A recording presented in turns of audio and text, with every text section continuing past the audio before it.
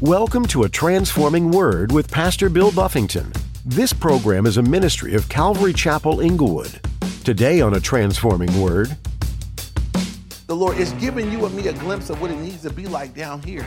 That I got to get myself into a place where I have more of a heavenly focus. That I can't be so focused on stuff that, just temporal stuff, the stuff that really don't matter. The challenge for you and I as we live down here, we're seeing stuff around us, and sometimes we get caught up in the stuff that we see. And that's what we're thinking about. That's what we're focused on. That's what we're dreaming about. We want to have some stuff and go to do that and have it. And that could become our whole focus. And God is saying, I want to give you a glimpse of what really does matter. do you remember when you were a kid and every time you went out with your family, you asked, "Where are we going?" And when you're a kid, almost everything new to you is a mystery. But like our parents, God provides us with the exact information we need. And everything we need to know is in His Word. Today, Pastor Bill speaks from the book of Revelation and tells you that you need to be heavenly focused. And to prepare your mind for what God has planned for you, you need to change your heart. Now, here's Pastor Bill in the book of Revelation, chapter 4, for today's edition of A Transforming Word. I want to walk us through the outline. So for you guys that have been going through Revelation, it's kind of a quiz, kind of a test. I need y'all to talk back to me when I walk through these things. So the book of Revelation gives us its own divine outline. The outline to the book of Revelation is found where? Someone say it like you mean it. So I heard chapter 1, verse what? Verse 19, okay? So chapter 1, verse 19 is the divine outline for the book of Revelation. John is told there in 1:19, write the things which you have seen, the things which are, and the things which will take place after this. The things which are in chapter 1, that's the past. The things which have been, it's chapter 1, my bad. Don't write that. The things which have been, that's chapter 1, that's past tense. The things that are cover what chapters? 2 and 3, the church age. So last week, we finished chapter 3. We finished the church age, the things that are. And then chapters 4 to 22 are the future, the things that will take place after this. So as we begin chapter 4, we're beginning a new era, a new section of the book. We're now moving from the church age, the things that are, and we're moving into the third portion of the book of Revelation, the future, the things which will take place after this. Chapters 4 and 5, we go to heaven. We're going to see in heaven, there are angels in heaven, there are believers in heaven, and there's someone in heaven receiving glory and honor and worship. Who would that be? Jesus, right? The one that's enthroned. So we go from the church age, then we go to heaven, and then from chapter 6 to 19, we have the tribulation period where pretty much all hell breaks loose on earth, and God is pouring out His wrath on a world that has rejected Him, and we'll talk about that much later. But for our purposes today, everybody look at Revelation chapter 4, verse 1. The first three words are this. It says, after these things. That phrase, if you look up that phrase, after these things in the Greek, it's the Greek word metatauta. It's the same phrase that we see in chapter 1, verse 19, where he says, write the things which will take place after this. So it's how we know we're moving into the next era, the next stage of the book of Revelation. After these things, we're now moving toward the future. John says, I looked, and behold, a door standing open in heaven. And the first voice which I heard was like a trumpet speaking with me, saying, come up here, and I will show you things which must take place after this. So as we finish the church age, the last church that we looked at, the church of Laodicea, and what kind of door did we find at the church of Laodicea? What was happening with the door there? All right, the door was closed. Jesus was outside the church knocking at the door. If you guys remember, he told the church of Laodicea that he's knocking at the door, and if they would let him in, he said he would come in and dine with them. He would sup with them. He would dine with them and them with him. He was saying, let me in. I'll come in and have fellowship with you. But it was interesting that God would be outside of his own church. Amen. That Jesus would be, that was the condition of the church of Laodicea. But God said, look, if y'all let me in, I'll come in and have fellowship with you. If you open up your heart to Christ, what will he do? He will come in and have intimate fellowship with you. He'll take up residence in you if you open up your heart and let him in. Here's the interesting thing, because in the end of chapter 3, Jesus is saying, look, if you guys open the door, I'll come in and dine with you. Now in the beginning of chapter 4, as we get a glimpse into heaven, John is looking up into heaven. He says, look, there's a door open. There's a door open, a door standing open in heaven. And I do believe that for those who open up their hearts to the Lord, they're going to find that there's a door standing open for them in heaven. Y'all know not everybody goes to heaven. Everybody don't go. It's unfortunate, but that's the reality, right? Everybody who died, I mean, I've done a bunch of funerals. I've been to a bunch of funerals. I know that people want to be encouraged at funerals, and it just seemed like the right thing for people to say at funerals that they're in a better place, just resting in peace. Y'all, just a couple things we're going to learn as we go through this book. You're not necessarily, I don't think anybody's resting, first of all. Heaven or hell, you're not resting. Y'all know in heaven y'all going to do stuff? It's not what you think, right? You're not going to be on clouds with angels. You're not going to turn into an angel. You're not going to turn into a fat, fluffy white angel and be on the clouds singing Kumbaya with the harps. That's not what the Bible teaches. We're going to get a glimpse at what angels look like. A lot of people think when they die, they say, oh, you're going to get your wings. You ain't never going to get no wings. So the angels are the angels. The people are the people. We'll talk about that as we go. You're not going to get wings. My grandma, God bless her, she was a Christian. My grandma's not flying around watching me. It may make people feel better. It's just not true. It's not the truth, right? So everybody doesn't go to heaven. Everybody's not resting in peace. Some people are in heaven. Some people are not in heaven. If you're not in heaven, where are you?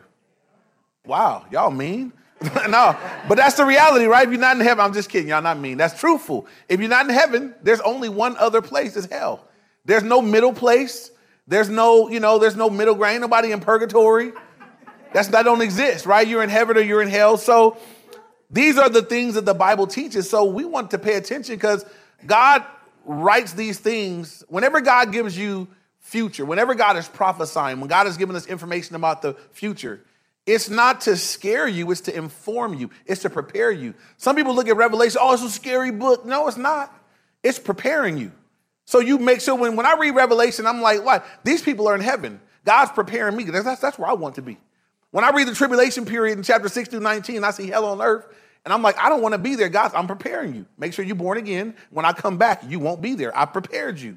Later on, we get to the great white throne judgment when people get thrown into the lake of fire. And I'm like, I don't want to go there. God said, that's why I told you what's going to happen. So you can be prepared to not be there because it's another group of people that's in heaven while they're in hell. So these things aren't written to scare you.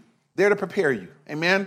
So that you can be prepared to be right with God, to be in right relationship, to be in right standing. So that when you die, because we all have a date with death or rapture. That's the two ways that we're going to enter into the next realm, that we enter into that place in a right relationship with the living God. So John says here, after these things, I looked and behold a door standing open in heaven.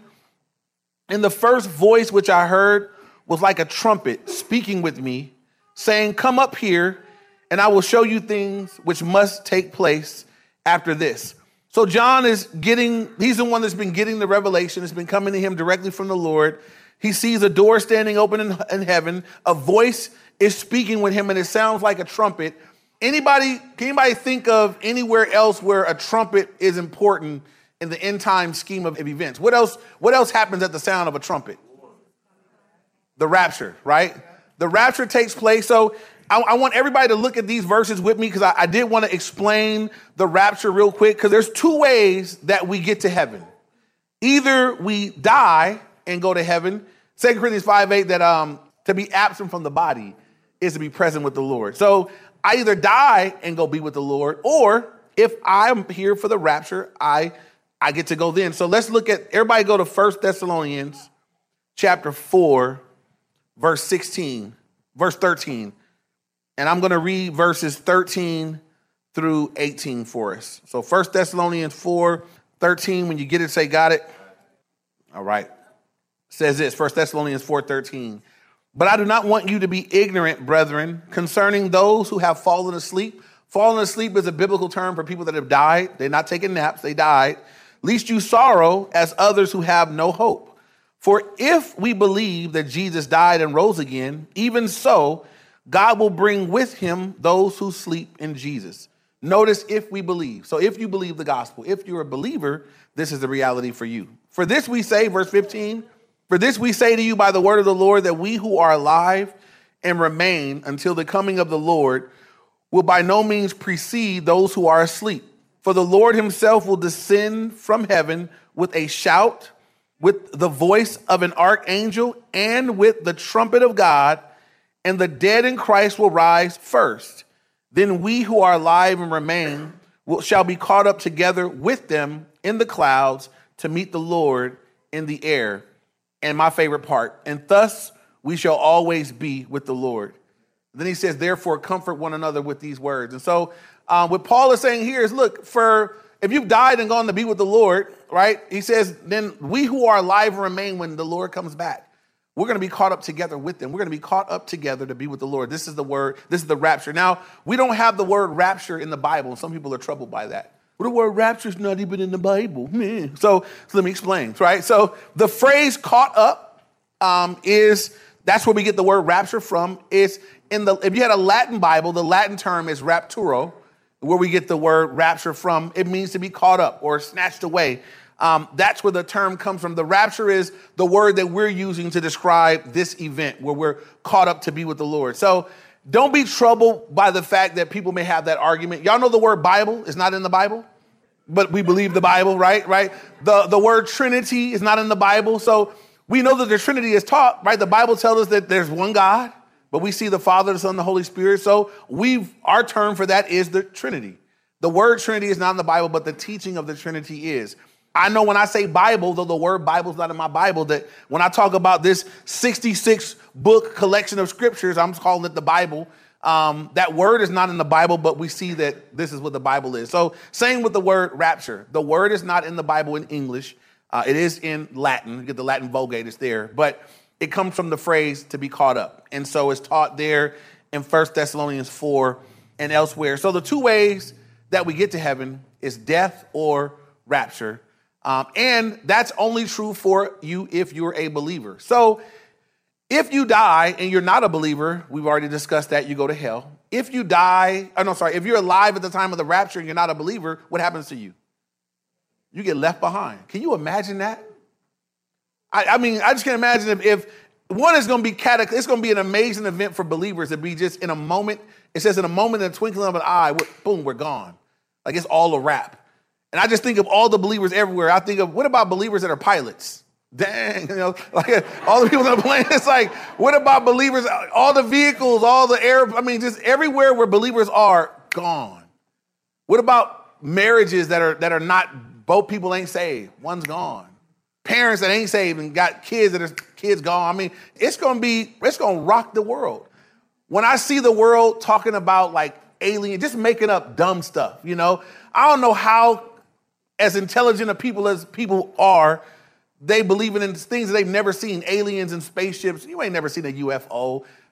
Some of that stuff, I'm like, it takes more faith to believe that. But I wonder sometimes if those things aren't the enemy's way of just like, I'm just putting something in place that'll help them explain this when it happens. Because what are they going to say happen when just all the believers are gone? I want to hear the news. I want to just tune in. Let me hear you. What do you say? What do y'all have to say? Somebody hopefully will open up a Bible and figure it out. But, those are the two ways that we enter into eternity. So back to Revelation 4 here. Again, John is having this encounter with the Lord. He's been this revelation, this vision is being given to him.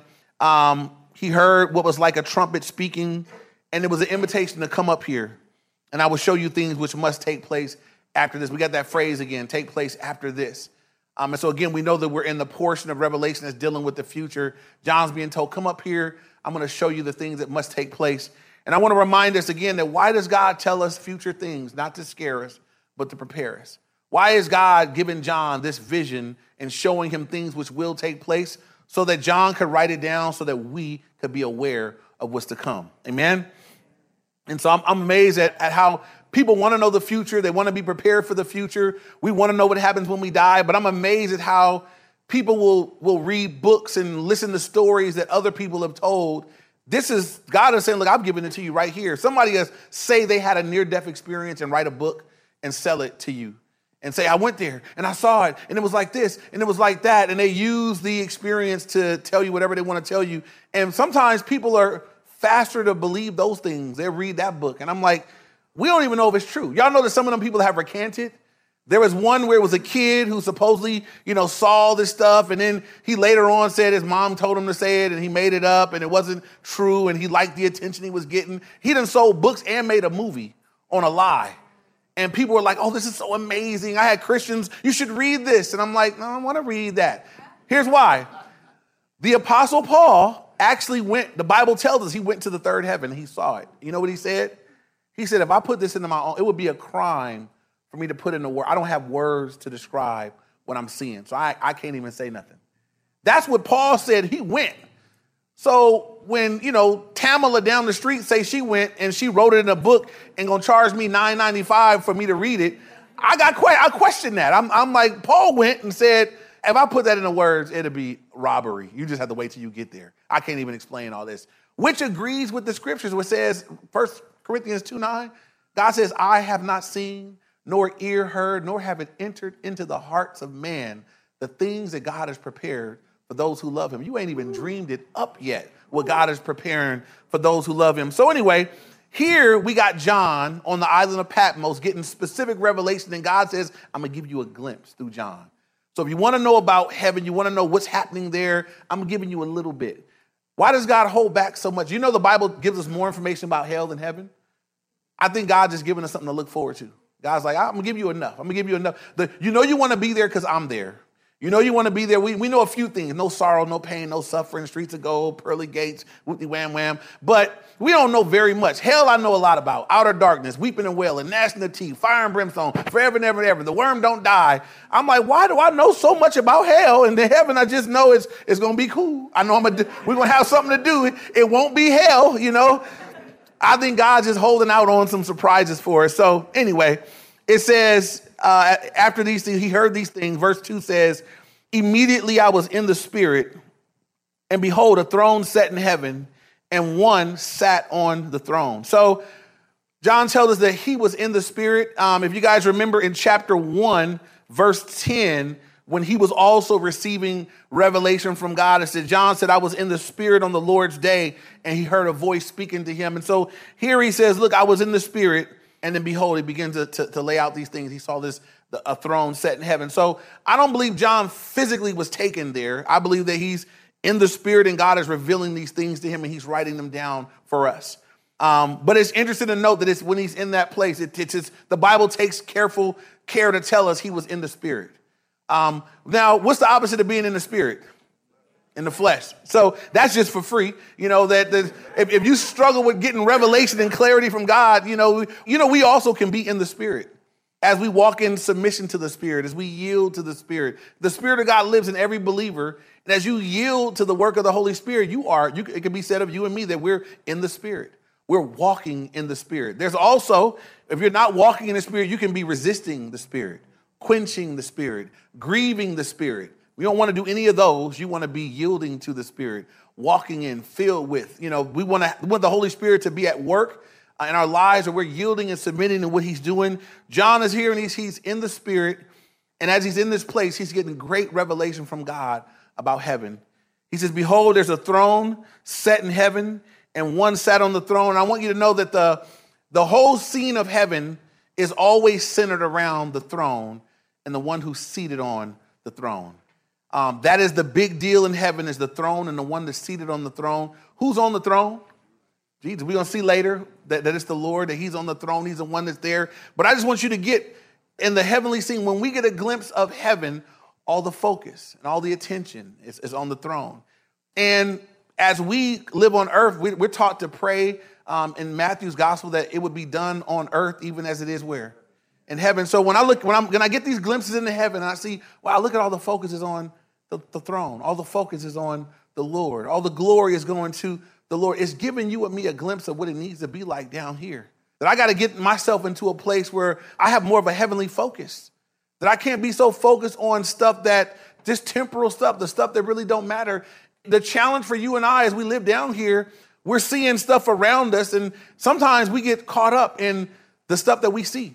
And that's what we're thinking about. That's what we're focused on. That's what we're dreaming about. We want to have some stuff and go to do that and have that. And that could become our whole focus. And God is saying, I want to give you a glimpse of what really does matter, right? That you would get a glimpse of me, that you would understand that it'd be better for you. You would do better down here if you had a focus that was up there. Now, I've heard people say this, and it's stupid when they say it. That person is so heavenly minded, they're no earthly good. You know, that can't be true, right?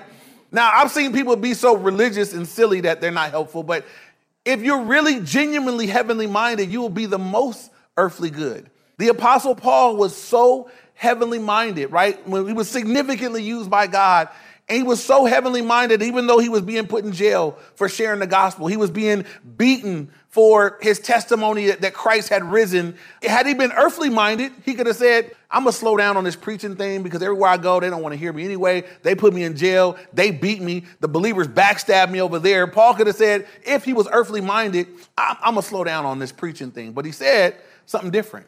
One of my favorite verses, because it's kind of gangster. Paul says in Romans 8:18, he says, for I consider that the sufferings of this present time are not worthy to be compared with the glory which shall be revealed in us. Paul said, look, this little bit of stuff y'all put me through, jailing me, beating me. Imagine that he's saying this to the jailers, right? This little suffering that y'all put me through don't even compare to the glory that's going to be revealed. Paul was saying, I'm focused on the next life already. So if you beat me, I get a reward for it, so bring it. Paul said, for me to live is Christ and to die is what? So if you kill me, I get a reward for that. So how you can't stop a guy that's that heavenly minded. Paul's like, look, if you kill me for preaching the gospel, I get a reward for that. So I'm not going to stop preaching because you're threatening to kill me. We're going to beat you and jail you. Well, then the suffering of this present time is not worthy to be compared. I get rewarded for that too. So you can beat me, jail me, kill me. I'm going to do my thing. That's a heavenly minded man. Amen? Don't let anybody tell you that someone can be too heavenly minded to be earthly good. You're only good on earth. You're only useful on earth when you truly are heavenly minded. When you're not focused on the things of this earth, but you're focused way beyond this place. I'm living for something else. This is not home. This is not forever. This is all temporary at best. So I'm living for the life that's to come. Amen? That's how Paul was living. So again, he sees the throne set in heaven and one who sat on the throne. Verse 3, and he who sat there was like a jasper and sardis stone in appearance. And there was a rainbow around the throne in appearance like an emerald. So we get these stones, the jasper and the sardis stones. It says that the one that sat on the throne was like these things. So this is probably the colors of light that was coming forth. The jasper would have been like a diamond, so white light would have come from the jasper. The sardis is a red stone, so there have been white and red light coming forth from the throne. And it says that there was a rainbow around the throne. And so the rainbow was God's covenant that he wouldn't do what again? Flood the earth again. Now, y'all know the rainbow got hijacked by another group. Y'all know. So, but the rainbow originally, right? The rainbow was in Genesis. God had destroyed the earth by a flood. And after he did so, because it was so wicked, he said, I'm never going to do that again. If you don't know where it's at, I want to read it with you guys. In Genesis 9, I'll read 11 through 17 of Genesis chapter 9 with you guys. You can write that down. Genesis chapter 9, 11 through 17. This is what it says. God speaking, thus I will establish my covenant with you. Never again shall all flesh be cut off by the waters of a flood. Never again shall there be a flood to destroy the earth. And God said, this is the sign of the covenant which I make between me and you and every living creature that is with you for perpetual generations. I set my rainbow in the cloud, and it shall be for a sign of the covenant between me and the earth. It shall be when I bring a cloud over the earth that the rainbow shall be seen in the cloud, and I will remember my covenant, which is between me and you and every living creature of all flesh. The waters shall never again become a flood to destroy all flesh.